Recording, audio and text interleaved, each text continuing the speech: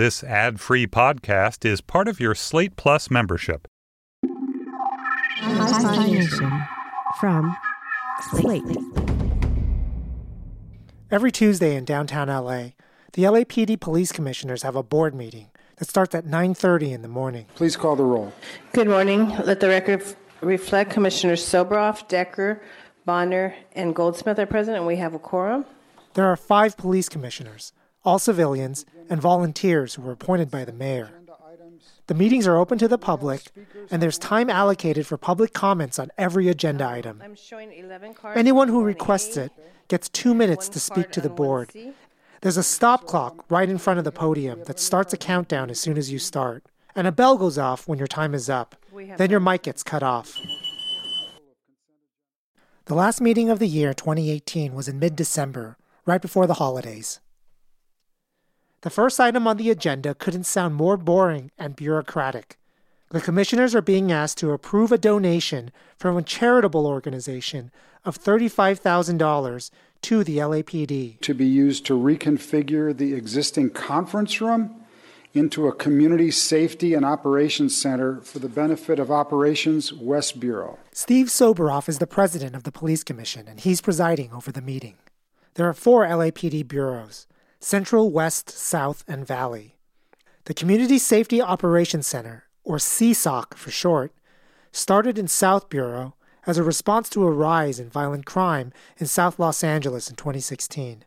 Think computers doing data analytics, centralized intelligence sharing, that kind of thing. After a couple of years, South Bureau saw a significant reduction in homicides and gun violence, so the mayor, Eric Garcia, pledged to spread CSOCs to every other bureau in 2018. Time for public comments. Go ahead. Good morning.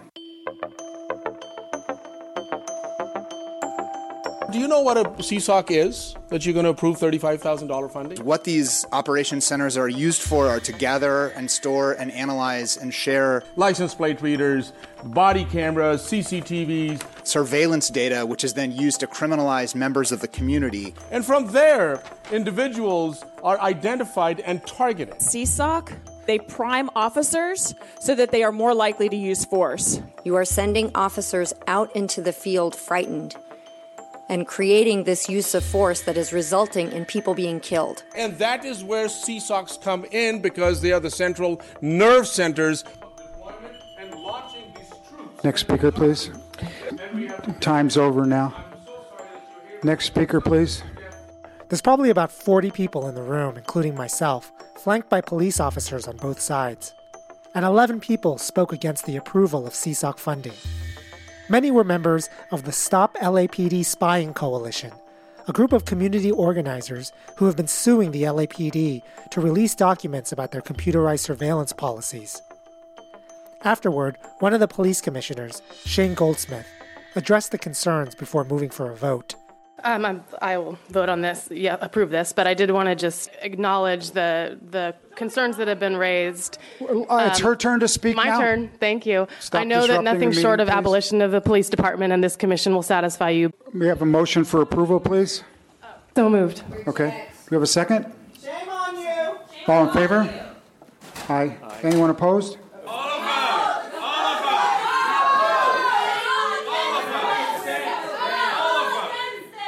So moved, 4-0. What's next? What's the next one? So I'm going to ask you all to stop disrupting the meeting. If you can't stop disrupting the meeting, then the meeting will stop anyway. The approval of funding for the West Bureau CSOC is a small but symbolic step in LA's ongoing move toward predictive policing technologies.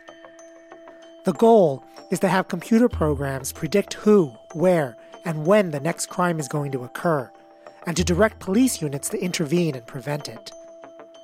At this meeting, the CSOC represents for one side how a once notorious police department can turn to technology for progress and reform, replacing the prejudice of human judgment with impartial data and algorithms.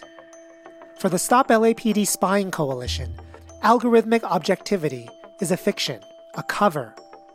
For the coalition, the CSOC is just another efficiency tool to target, incarcerate, and control racial minorities in a rapidly gentrifying city. It's a debate that will eventually spread across the country because the technology is moving at a rapid pace, and police departments everywhere are looking for an upgrade. One way to anticipate how cities around the country will react is to look at how the debate is unfolding in LA. You're rubber stamping CSOCs and you're rubber stamping the same goddamn policies. You're speaking from both sides of your fucking mouth and hotspots and grant and all that. So what you're doing is... Your time is over. Shut up. My time Disrupting the meeting. At this point, about 6 police officers in the room start moving in, and they open a digital video recorder that one of them's been holding the whole time, and they start filming. Of course we want abolition of policing.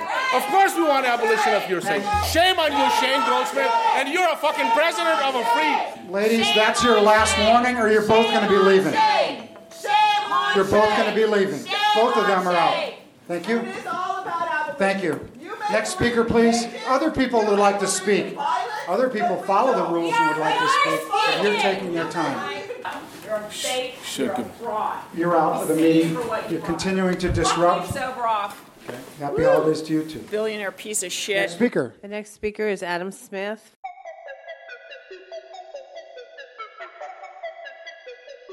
From Slate, this is Hi-Fi Nation. Philosophy in story form. Recording from Vassar College, here's Barry Lamb.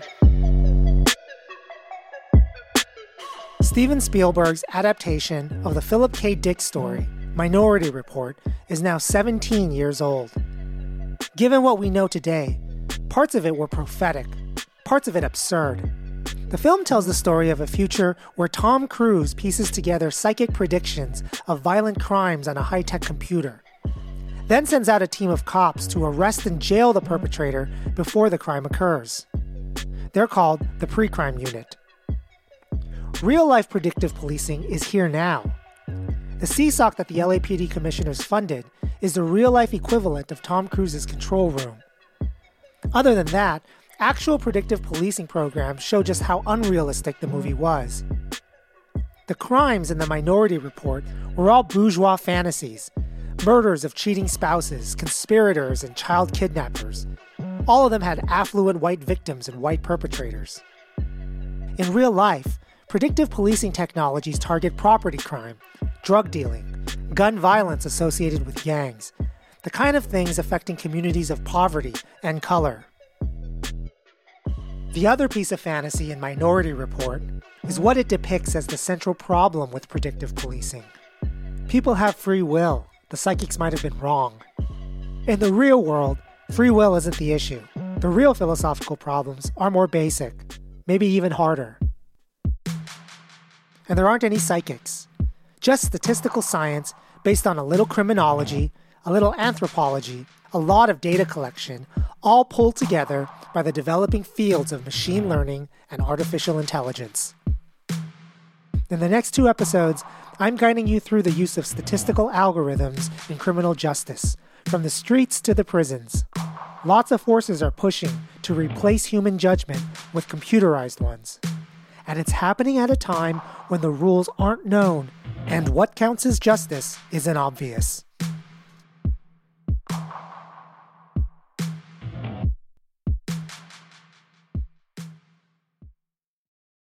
My name is Sarah Brayne, and I'm an assistant professor of sociology at the University of Texas at Austin. Sarah Brayne is going to be my guide. Sarah embedded herself for years with the LAPD, doing ride-alongs, observations, interviews, studying how these new technologies are changing the relationship between the police and the community. Sarah, let's start with the basics. What's Predpol? Sure. Predpol is a location-based predictive policing software that's used to predict where and when property crime is likely to occur in the future. So essentially, it takes 3 kinds of inputs that are all part of historical crime data: when, where, and what type of crime occurred. More recent crimes are weighted more heavily.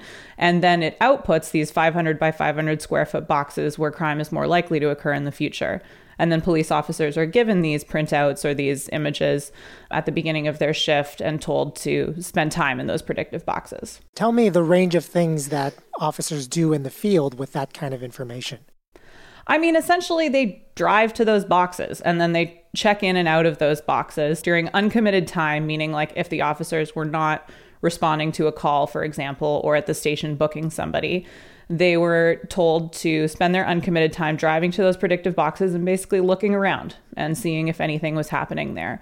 And of course, intercepting if they saw a crime in progress. But a lot of it is just this like deterrent strategy of if you're sitting there in this high crime area, somebody who maybe was going to steal a car, if there's a cop car sitting right there, wouldn't steal that car. It doesn't sound dramatic at all. It sounds really boring and just what you would expect people to do. Like before this, you would just guess. Like I guess there's a lot. That's a chop shop over there or something. Yeah, exactly. That's the thing is I think that like the more you actually learn about predictive policing, the more you're like, oh, okay, that's actually, it's not that different than what they were doing before. And it's true. Even the Stop LAPD Spying Coalition admits that these predictive policing technologies are continuations of existing practices that have long been a part of patrolling. The important question is whether that's a good or bad thing. Advocates of location-based predictive algorithms, like Predpol, claim to have a big advantage over ordinary person-based criminal profiling. Predpol never uses data about social categories like race, gender, age, or criminal history. In fact, location-based systems don't use any identifying information about individuals. And predictive software is a lot more transparent than, say, the human mind. Predpol's equations, algorithms, controlled studies are all published in peer-reviewed academic journals. Predpol uses the same predictive models that geologists use to forecast aftershocks after major earthquakes. It's not clear why that works, though, but that's actually one of the points of using predictive algorithms. If a forecast is accurate, it doesn't matter why. But a criticism of Predpol is that it makes law enforcement stuck forecasting crime in the same known neighborhoods and locations, making particular places feel occupied or over-policed. And the crime history data that Predpol uses also comes from law enforcement itself. And law enforcement has conflicting incentives that can affect the accuracy of their data. But things are starting to get fancier. Predpol is version 1.0 of location-based predictive policing, using crime to predict crime. There's no reason why algorithms have to be so limited. Hello. Hello. You hear me all right? Yeah, I hear you. Can you hear me? I'm Flora Salim. I'm a senior lecturer at RMIT University School of Science. Machine learning researchers like Flora Salim can presumably use any data they have to see if a machine can find positive correlations with crime. We came up with certain handcrafted features that we actually extracted from the check-ins data. Salim and her colleagues got their hands on check-in data from the mobile app Foursquare in Brisbane and New York City. If you don't know about Foursquare, it's an app you use to learn about restaurants, attractions, events, and so forth. For a while, it kept check-in data on all of its users. The data is anonymized. There's no identifying information. But you do have information about an individual's check-in history. And you can see how many check-ins are at a location and how that changes over time. So we look at the number of venues and the number of check-ins. We look at the diversity of these check-ins across locations. There are a lot of interesting things you can measure using just check-in data. One example is diversity.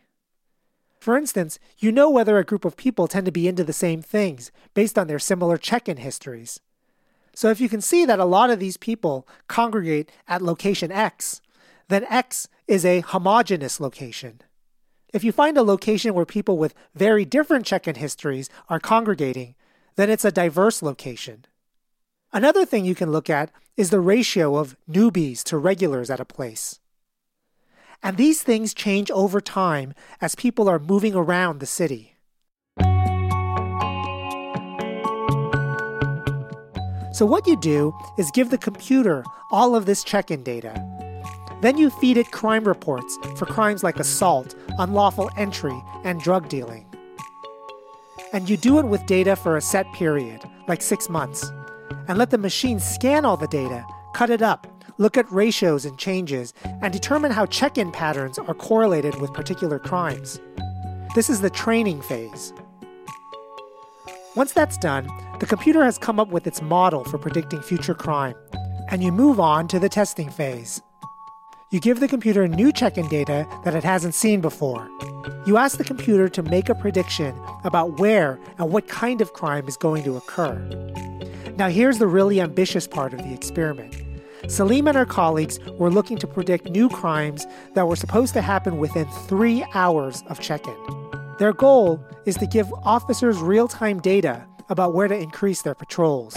Predpol predicts crimes that are supposed to happen within the next day. To see how well your algorithm does, you compare the computer's predictions with the actual crime reports that happened within the next 3 hours. You know about Predpol, right? Yeah, absolutely. We've improved it much more. We managed to have improvement of up to 16%. Here are some of the patterns that the machine found. In general, as locations become less popular, crime increases. Crime is likelier to happen as locations start getting newer or more infrequent visitors. And as locations become more diverse, the likelier you're going to have crime in the next 3 hours. What humans tend to do is come up with a theory, an explanation of why things pattern the way they do. But this isn't always a good thing. I once gave 2 lectures about this stuff, where in the first one I told the audience the real data. Crime decreases as a place becomes more popular. The audience immediately came up with an explanation. More people make it harder to get away with the crime, so criminals target quieter areas. But in the second lecture, I said the opposite, that crime increases as more people check in. And the audience immediately had an explanation for that. More people mean more opportunities for crime. This is a virtue and vice of human judgment. We're good at explanations, and we're good at being convinced of our explanations, letting them guide our thinking, whether they're true or not. The machines don't do this. They only make predictions, leaving the stories for the humans. Now, AI researchers aren't so naive to think that their algorithms are unbiased or story-free. The claim, though, is that they're far less biased than people, who get too caught up in the stories they tell themselves and often ignore data completely. Salim and her colleagues were able to get accuracy without needing crime histories or locations and times. The mere movement patterns were enough. Who knows how accurate things can get when you start putting all of this data together or bring in new kinds of data? To be very hypothetical, we wear these fitness trackers. A lot of them actually have sensors that track heart rates. It also tracks your mood, your emotions. If you can correlate a lot of things, for example, your galvanic skin response, which is basically how much you sweat and all that, that also can tell some signals to do with your stress level. Even something more fine-grained on that level can potentially even boost accuracy even more.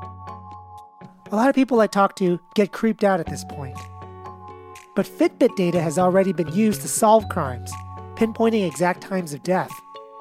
One sociologist even proposed that we use Fitbits to monitor the police, to predict those that are likeliest to have unusually high stress responses and to easily use force. It's a hard question for all of us how much data about ourselves we're willing to give up in the interest of public safety. But the unfortunate reality is that some communities have more power than others in settling this question. Government officials, police forces, affluent suburbanites, they generally win fights over how much they get to be surveilled. The actual issue is probably how much the affluent will sacrifice the privacy of the poor to secure their own safety. And on the ground, these aren't just theoretical concerns. What do we say to Predpol? Hey, hey, ho, ho, CSOC has got to go. Just hours after the police commissioners' meeting, the Stop LAPD Spying Coalition got together at their headquarters in Skid Row to organize a protest and occupation of the CSOC located in the Central Bureau. We leave for the procession at 3:30. Their goal was to have a protest group march to the Central Police Station and have a smaller group beforehand enter the station and demand to know if a CSOC was present. And if so, to have its commander publicly confirm or deny the many practices they have on record as part of LAPD predictive policing. By the time you guys start marching, we're inside already shaking them up. They were planning to do this in just 2 days, and I followed them along and followed them in. We're going to go inside. It's about the dismantling of CSOC. So you are denying that a CSOC exists? We will use those statistics to determine where we need to send resources.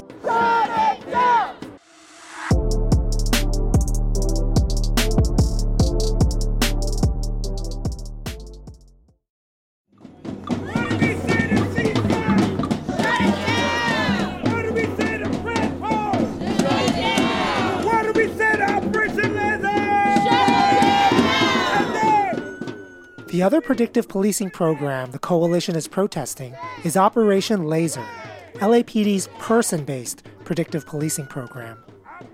This particular program is far more secretive. We want them to come out, answer questions the community has.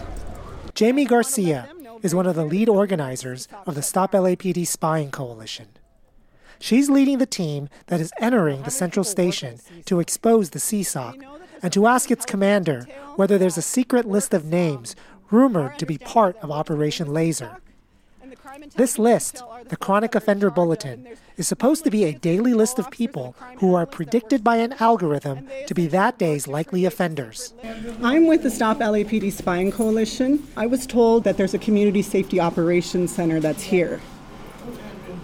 Is that true? I'm aware of it. So are you denying that a community safety operations center is here? I'm not denying, I'm just not aware of it. CSOC is a racial program used to collect data on black and brown bodies. We want it shut down for the simple fact that it is contributing to the execution of our folks in our communities. The captain in charge of the CSOC program has decided to come down and is willing to come out to the community to talk to them about it. We had run an operation, which is merely a group of people to get together, look at where the crime's being committed, and we make determinations where to best use police resources. That is what you're referring to as the CSOC. That current practice is not currently in use at the moment. So are you telling us that there is no secret list of chronic offenders? No. We don't have any list of chronic offenders in practice right now. Shut it down! Shut it! Tell me about Operation Laser. Operation Laser is a person and place-based predictive policing program, which stands for Los Angeles Strategic Extraction and Restoration. Sarah Brayne, sociologist at UT Austin.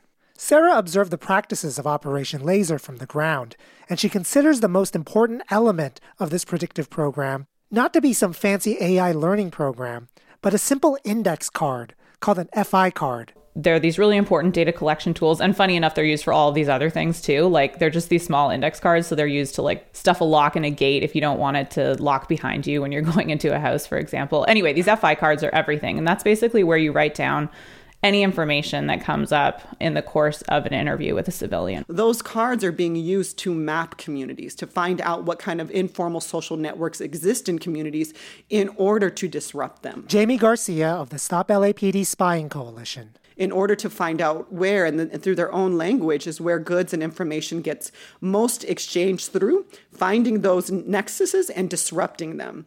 Regardless if you are deemed a perpetrator or a victim, even being in the surrounding area, being a witness, opens you up to being mapped as well. This isn't just suspicion or paranoia. The field interview cards contain information about who was in the car with someone during a stop, who might be across the street, the neighbor who walked by. People who aren't even questioned by the LAPD, but are observed to be in the vicinity, can be put onto an FI card and then entered into the system. Car information, make, model, condition, they're all recorded too. And what's new is that all of this information daily is entered into the system, which officers can then run through software called Palantir. Palantir can then give you a social network map for an individual. Who in the past they've been seen with, cars they've driven, where in the neighborhood they've been stopped at, and so forth. Even people that have never talked to the police and have no direct police contact are included in law enforcement databases now. You can't drive your car on a street in LA without being picked up eventually by an automatic license plate reader. But it's what LAPD is doing with all of this social network and mapping information that is most concerning to the Stop LAPD Spying Coalition.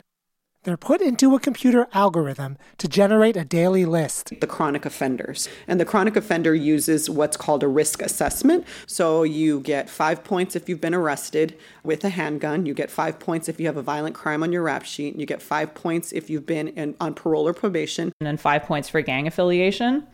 And then people get 1 point for every police contact. So every time the police stop somebody and fill out an FI or a field interview card on them, individuals get another point added to their score. And then just like with the place-based predictive policing, where officers at the beginning of their shift are given these printouts, similarly, officers are given these lists of what are called chronic offenders, people that have the highest points values in a division that day. And you'll just sort of drive to a park, say, that's like a known area for drug deals, and you'll say, oh, hey, like some of these guys are on our list. Let's see if we can go talk to them, do a consensual stop, try and collect some intelligence on them through that. Will they fill out a card? Yes, they would fill out a card for that. So they would look for somebody who's on a list and then fill out a card after another interaction with them? Yes. Okay. Does that mean they get another point? Yes.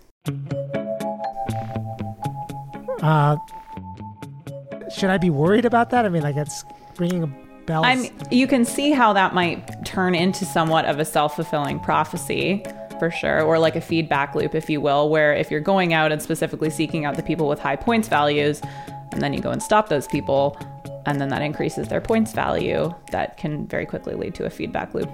It sounds like it's more than can. I mean, it seems like it does, right? So I don't actually have the data that on people's points, but like I would definitely think that would be the case, yeah.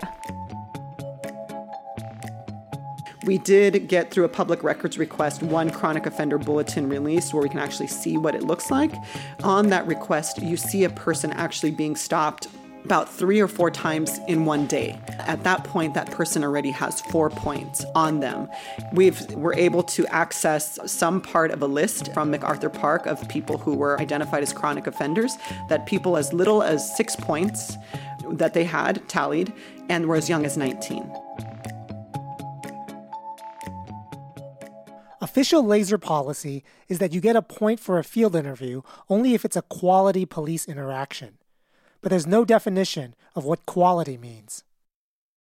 The E in laser stands for extraction, and that's the ultimate goal: getting the people on the chronic offender lists out of the neighborhood before they commit another crime. And there's another feature of LAPD data collection. All of this crime data allows you to identify addresses, businesses, street corners that seem to have high-frequency interactions with police. They're called crime anchor points. Just like there's a goal of extracting a criminal with a high risk score from the area, there's also a goal of ridding an area of an anchor point, where LAPD works with the city attorney to evict or relocate people through the citywide nuisance abatement program. I think that what's insidious about this, when you get an eviction notice, you cannot, it's impossible to rent again.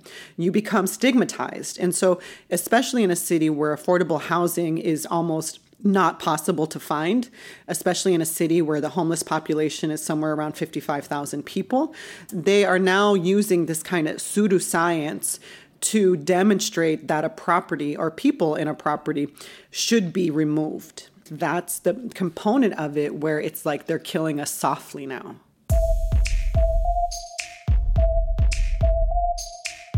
The designer of Operation Laser turned down my request for an interview, but I think I can charitably reconstruct his reasoning. A very small number of people are disproportionately responsible for crime in a neighborhood. When you strategically extract high-probability offenders in a laser-focused way, you're making neighborhoods safer with less collateral damage. And you're doing it in a race-neutral way by only calculating probability of future offense using data that is correlated with future crime. If the consequence happens to be that young black and brown males are the only ones affected, it's because they're the ones satisfying all the race-neutral conditions of being likely offenders. When we look at all the different elements that are used to calculate the risk assessment of a potential chronic offender, we found in 2017 the Black community was 5 times more often arrested than the white community. When you look at stops, which essentially are what lead to field interview cards being filled out, the Black community was 5 times more likely to be stopped. Even in parole and probation, we're finding more and more studies that are identifying that the Black community is more often to be on parole or probation. So even though you claim race neutrality, data can stand in as a proxy for race. The other perspective has some merit too. Many of the things that get you points in the algorithm are things under police control.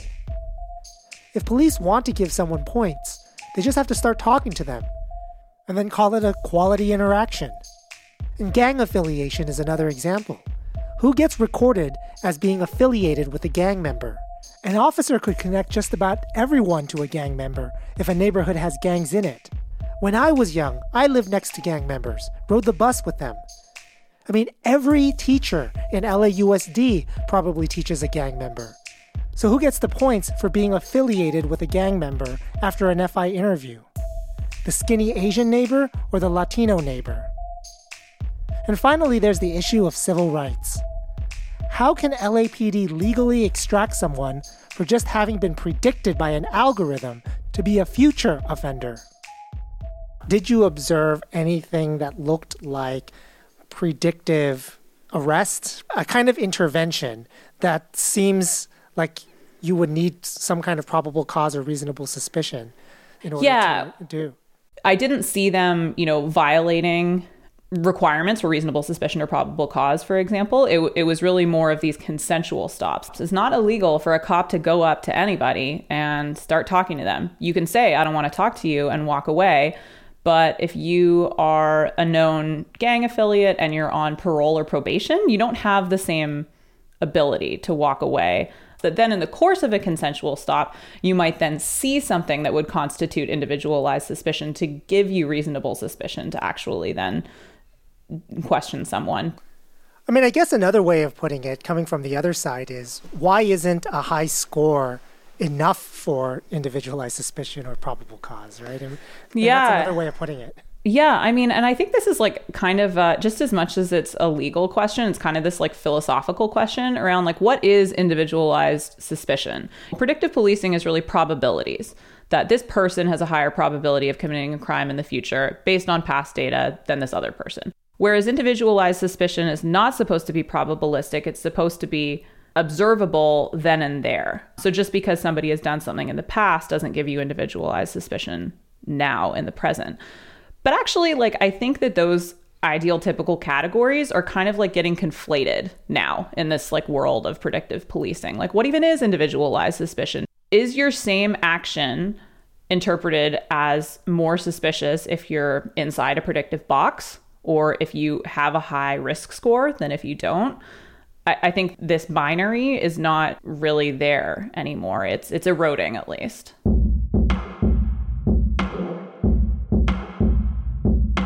There's a thin line separating the legitimate and illegitimate use of police power.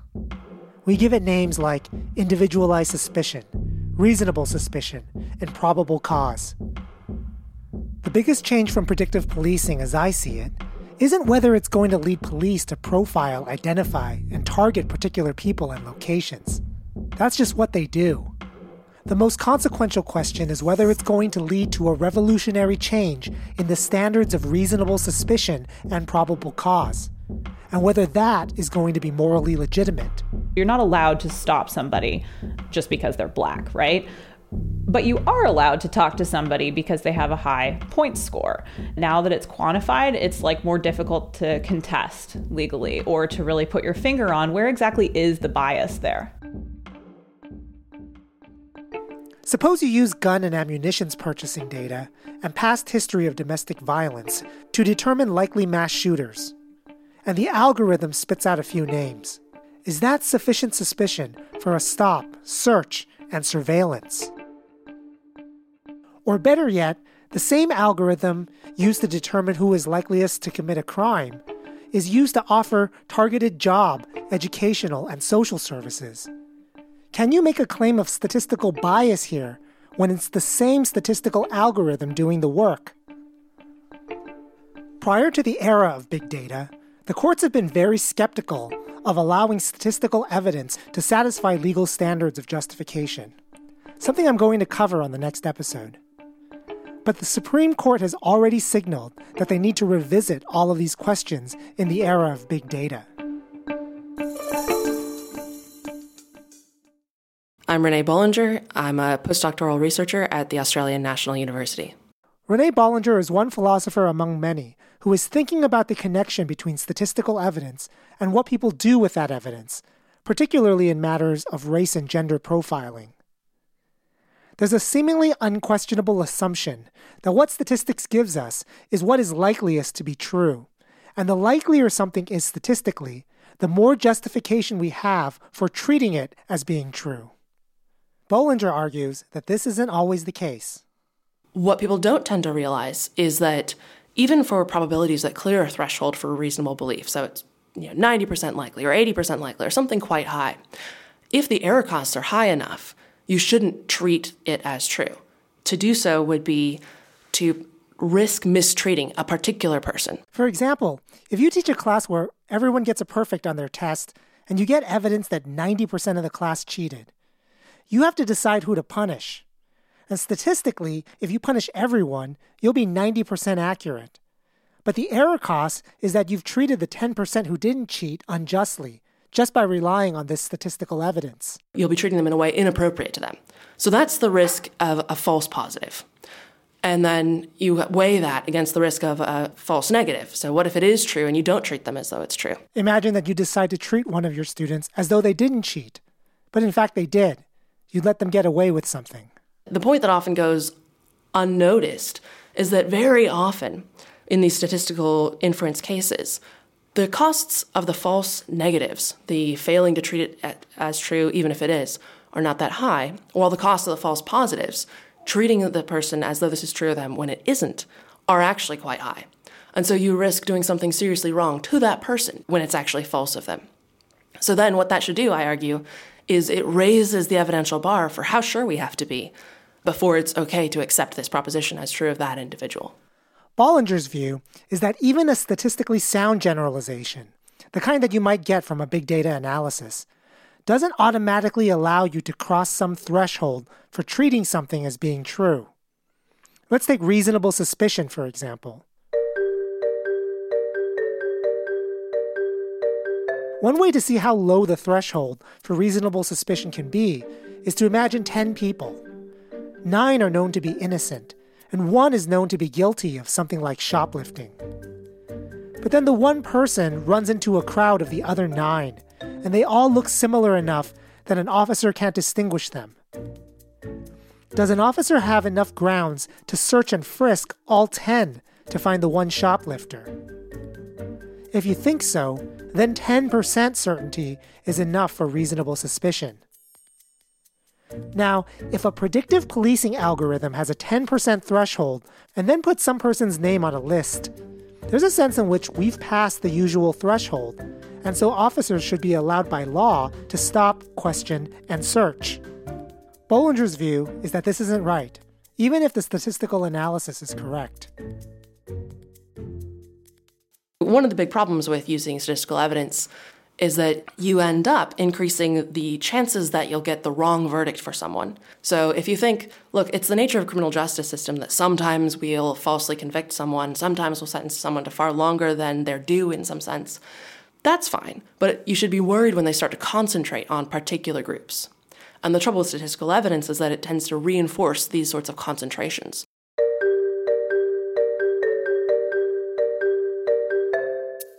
One of the examples philosophers use to highlight this is an episode involving John Hope Franklin, the eminent African-American historian. Franklin was at a fancy banquet in his honor in Washington, D.C., where it turned out that all of the service staff was black, and the guests were mostly white. Now, statistically, at this banquet, if you're black, you're likelier to be a service staff member rather than a guest. Now, suppose a rich white lady decides that she needs to hand her coat to one of the staff, but she doesn't know what John Hope Franklin looks like. Now, she is statistically in the clear if she just makes the assumption that any black male she sees is a staff member. But she shouldn't do that. She is risking the mistreatment of John Hope Franklin, and in fact contributing to an ongoing mistreatment of him. Because it turns out that making the statistical generalization will always mean that John Hope Franklin spends his life being assumed by others to be the help. The analogy is that in the criminal justice system, even if the statistical evidence crosses the proper threshold, say 10% of the young black males in a location are responsible for all of the property crime, using that stat as sufficient to stop and frisk young black males means you are subjecting all of the innocent young black males to ongoing mistreatment, and that's 90% of them. And this will hold even if you flip the numbers. So if 90% are responsible for the crimes, accepting the generalization as true means you're still subjecting all of the innocent young black males to ongoing mistreatment, 10% of them. And so then members of that group face just a higher risk of suffering the false positive. And that's a fairness-based consideration against using this kind of evidence. It almost sounds like the higher the statistical generalization, the more we shouldn't believe of any individual. I mean, it's paradoxical, but it sounds that way. So if you're part of the 30% minority and 70% there's something true about them, you're likelier to be treated as though you're the 70 than you are if it was like a 50-50 case. So it's like the injustice is likelier, which makes belief even harder to get to. Yeah. So as you get these more imbalanced probabilities, one of the other things that's tracking is that it's a more and more commonly held assumption about this group of individuals. So they are exposed to the risk of this error more and more often, and it's shaping more and more of their life. And so, as these disparities start to grow, that's a moral reason to not rely on them and to not use them as the basis for belief. Wow. I mean, that's a very interesting and strangely paradoxical conclusion, right? The more likely you are statistically to have some feature, the less likely it should be for other people to believe that you have that feature. Yeah, so long as the feature is one that is morally weighty. So if it's just a question about how likely you are given that you're British to like cricket, maybe not a lot hangs on that, so it might be fine. But if it's how likely you are given that you're black, that you might be a criminal, the higher those probabilities go up, the more moral reason we have not to base beliefs on them. Bolinger and many others like her argue that it's possible for a statistical generalization to be both accurate and unjust. Sometimes the more accurate it is, the more unjust it can be. Because the better your statistics, the better the chances that you'll treat the exceptions unjustly. And she's not willing to take that risk. Why is risk exposure itself bad? People who have been exposed to risks have a lower well-being as a result of that directly. If you know that you've been exposed to a risk, then that can have a lot of effects on your behavior. You can do things like avoid other sources of risk in your life, or do things that are likely to mitigate the harm that you've been exposed to. I found that individuals who have been stopped by the police or arrested, and definitely those that have been convicted or incarcerated, are systematically avoiding institutions that collect data on them, surveilling institutions where the police might be able to access that information. And these are really important institutions like hospitals, banks, formal employment, and schools. And so if you have this whole swath of people that are avoiding these legitimate institutions out of concern of law enforcement surveillance, that's impeding their, upward economic mobility, their social integration, all of these kinds of things. And so I think that we really need to think about not just what the benefits for increased police efficacy can be, but what the chilling effects of surveillance can be too. Next time on Hi-Fi Nation. 1 in 5 of all people in jail and prison in the United States are people that are detained before trial. People plead guilty to get out of jail. And everybody knows this is how the system works. We pretend that it's about justice. It's not. I follow predictive algorithms into the courtrooms and even prisons to see how they're being used to determine who to incarcerate. Hi-Fi Nation is written, produced, and edited by Barry Lamb, Associate Professor of Philosophy at Vassar College. For Slate Podcasts, our editorial director is Gabriel Roth. Senior managing producer is June Thomas. Senior producer is TJ Raphael. Production assistance this season provided by Jake Johnson and Noah Mendoza-Gut. Visit hifination.org for complete show notes, soundtrack, and reading list for every episode. That's HIPHI nation.org.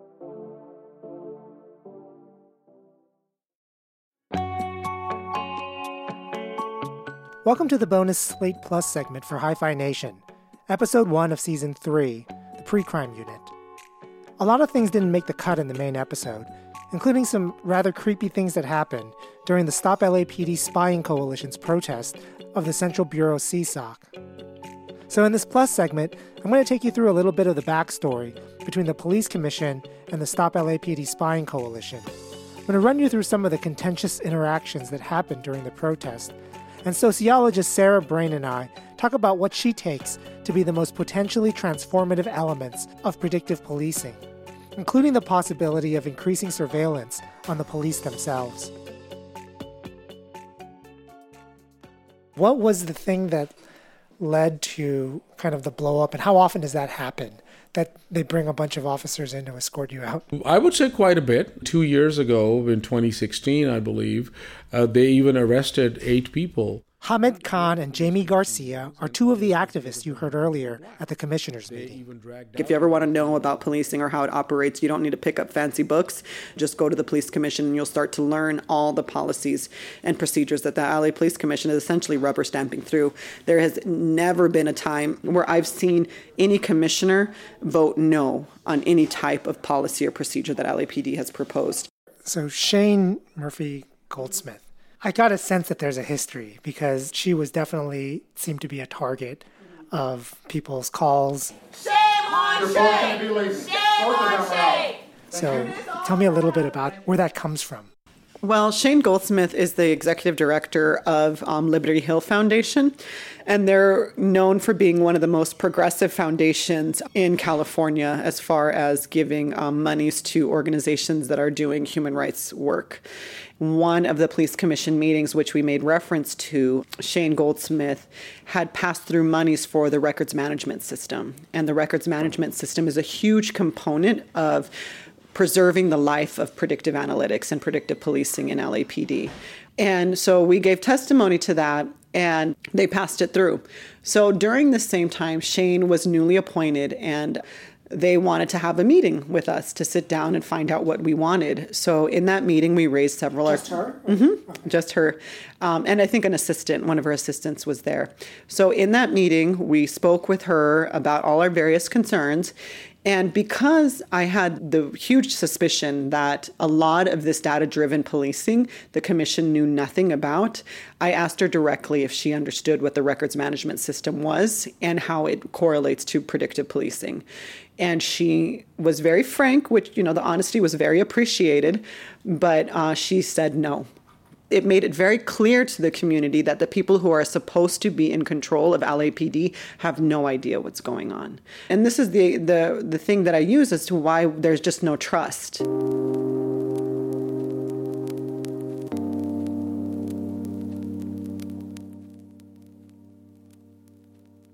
Another source of mistrust, according to Jamie and Hamid, is that Shane Goldsmith helped to start an independent review of predictive policing programs at LAPD with the Inspector General's office. And she formed a subcommittee of the commission to study these programs. Shane Goldsmith confirmed to me these facts through email, though she doesn't remember the details of her meeting with the coalition.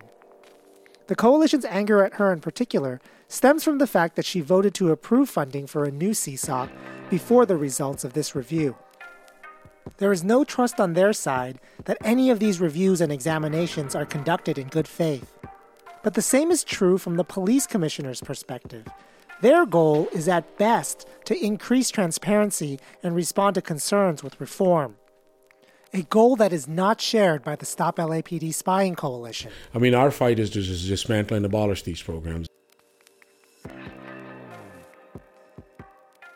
I'm Mr. Pancake, community organizer with LA Can here in Los Angeles. Right. Mm-hmm. Why don't you describe what we're doing today? We're having an action, and we're calling for the dismantling of CSOC and also Operation Laser. Jamie, how many of these have you done before? These kinds of things? So we have actually shut down the Fusion Center, which is one of the largest fusion centers that exists in the country, one of the largest ones in Norwalk. And fusion centers operate kind of similarly. They get raw data from police departments, from 18,000 law enforcement agencies, and share that data. with up to 18,000 law enforcement agencies. So when you say you shut them down, you went over there and you occupied the inside, or? They actually booted us out, but we locked down business for a day. Shut it down! Shut it down! You seem kind of skeptical right now. Skeptical, yeah. I mean, tell me what you're skeptical about. Who are these people? Are all these people patriotic Americans, or all these people flag-burning, hate the authority anarchists? If that's the case, why join with them to fight a good cause? What if they're just the group that happen to have really bad interactions with bad police, and as a result of that, they observe policing as an institution as organized against them? Well, if there are people that are prone to criminal activity, then you have to also take that into account. Because if the police stop you and you have drugs on you and you have a long rap sheet and then you're crying foul, that's a problem. Do you have interactions with police that are generally positive, or are you harassed? I have no problem with the police because I have a clean conscience. I do nothing. I don't do illegal activity, so why should I have a problem with the police? When you hear people complain, do you think that's it's because they're probably not being respectful to police? Most definitely. It's a two-way street here. Well, thank you for sharing. Thank you for being frank. Can I have you introduce yourself? They call me Big Joe. So are you denying that a community safety operations center is here? I'm not denying, I'm just not aware of it. When Jamie's group arrived at the central station and demanded to know about the CSOC, there looked to me to be genuine cluelessness. First with the officer at the window and then the captain of the station. Now, either these officers were the best actors ever, or they really didn't know what Jamie was talking about. So the captain went upstairs to check if anyone knew what a CSOC was and whether there was one in the building. My interpretation was they just didn't know, and some of the activists thought that too. So while this was happening, members of different protest groups, Black Lives Matter, Jewish Voices for Peace, White People for Black Lives, they all started speaking and airing their grievances. So it's an absolute lie that these programs are or could ever be race neutral. Stop hiding behind the guise of technology to justify your racist agenda. I want y'all to know that every police officer in this building is complicit. Now, at the end of this, the commander of the bureau, who you heard in the episode, came downstairs, and as soon as he opened the door, I heard this. Tiffany! John McMahon, right? You're Tiffany Guerra? So we have community folks outside that if you're willing to speak and engage, that we'd love to ask you questions about Community Safety Operations Center. Okay. Sure. Okay, come on out. Let him know how. Did he call you out by name in there? Mm-hmm. What that was, yeah. How did he? I'm not sure. It was the first thing he said when he opened that door was Tiffany. As soon as he came out, yeah, he called me by name, Tiffany Guerra. Tiffany Guerra was one of the activists in the room with us, but she didn't announce herself and certainly wasn't prominent or leading the group. That was Jamie. It was just bizarre that the commander, who nobody had ever seen, called out a member of a large group by name. And that made me think that they were expecting the activists and looked them up in advance.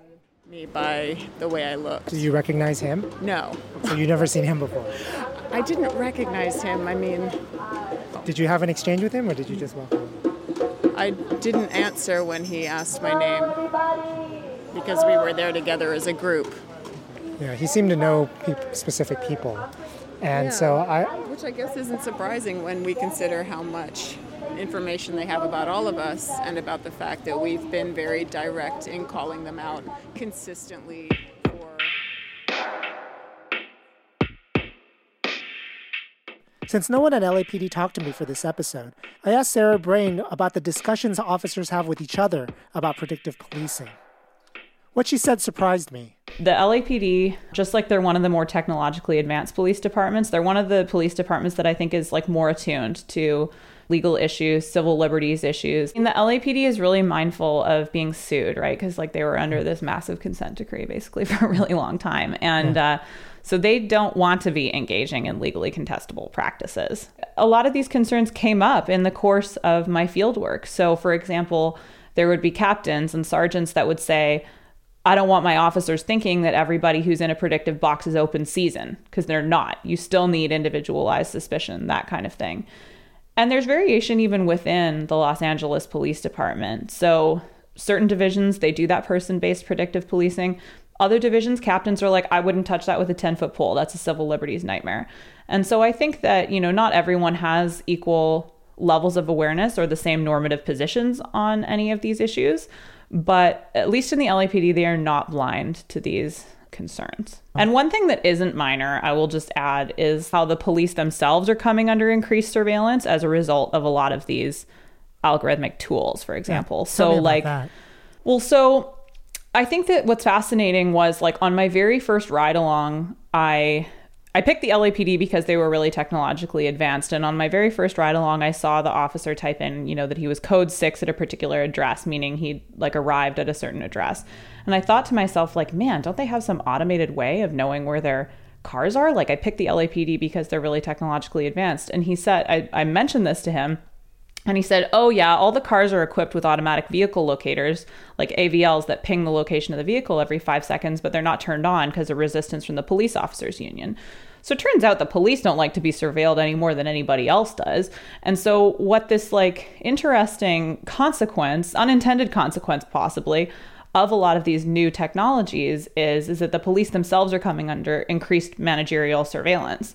And so they are having these moments where they're saying, hey, I want to maybe resist, I want to contest, I want to drag my feet on these issues, because whereas previously, we had a ton of discretion and our captains could tell us what to do, but they couldn't actually track using quote unquote raw data what we were doing. Now we have that data sometimes. Or when officers are searching in Palantir, we can see what they're searching. You have to log in order to do a search. And so I think that actually one of the main implications of all of this whole big data policing thing might be that there are increased opportunities to police the police.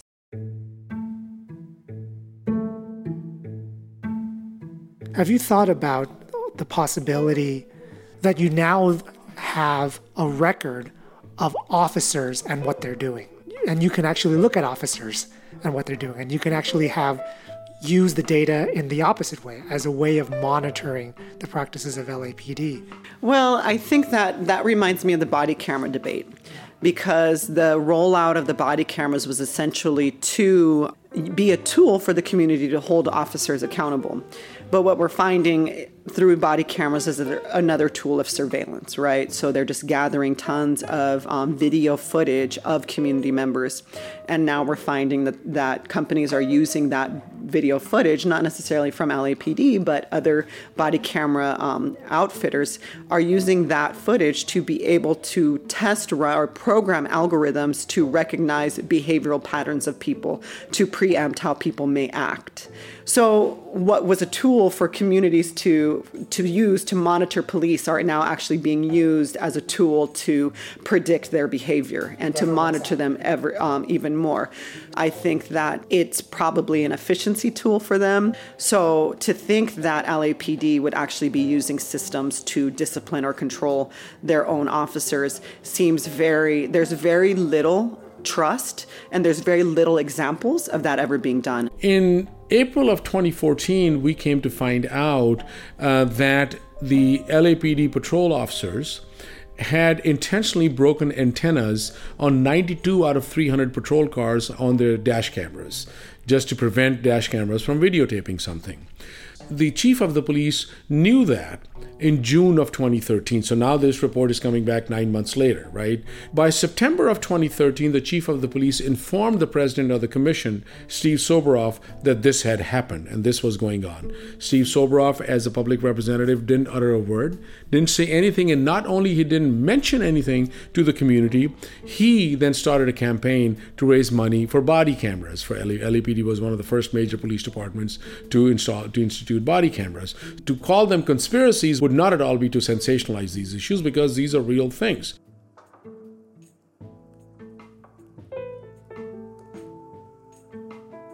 It isn't the whole story, though. The LAPD did intervene with new rules requiring officers to check their antennas before they got into their patrol cars. And they instituted a formal procedure for investigations over newly missing antennas. Compliance still isn't 100%, though. Also, in 2018, Shane Goldsmith co-authored and got through the commission a policy change that requires LAPD to release dash cam and body camera footage within 45 days of a critical incident. such as an officer-involved shooting or allegations of abuse. But there is the legitimate point that officers of LAPD have a lot more power over their surveillance than they ever grant to citizens.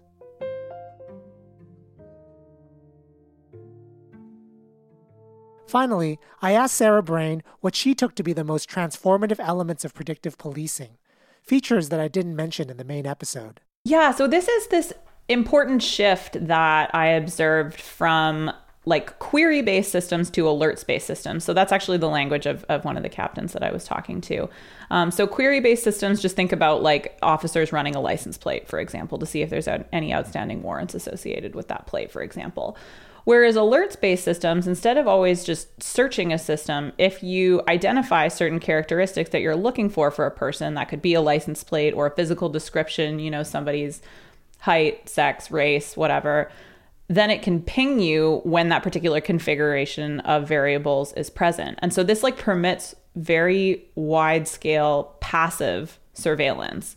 So one officer described it as, you know, throwing the net out there while you go about your other work. So he was, for example, looking for somebody who I think was robbing marijuana clinics. And so he typed in, you know, black male, 6 foot, whatever, and marijuana clinic. And so whenever any information came up about that in the course of a police report, say, or anything, he would be able to get that information. But also, like, I would see officers driving out on patrol and they would be looking for a particular car that was associated with a robbery, say, and an automatic license plate reader would pick up that car on the other side of town. And then they would go lights and sirens and go and get that car. They would drive to the last location that car was picked up and sometimes catch people like that. Whereas previously you would have had to have this like 1-to-1 surveillance ratio where you have like one cop following one car in order to find out where they are. Well, now you can just kind of like cast this alerts-based systems net and get notified when something comes up that's of interest to you. Thanks for listening, Slate Plus members. I've got 20 other episodes from previous seasons available, so please subscribe to the podcast at the Hi-Fi Nation feed.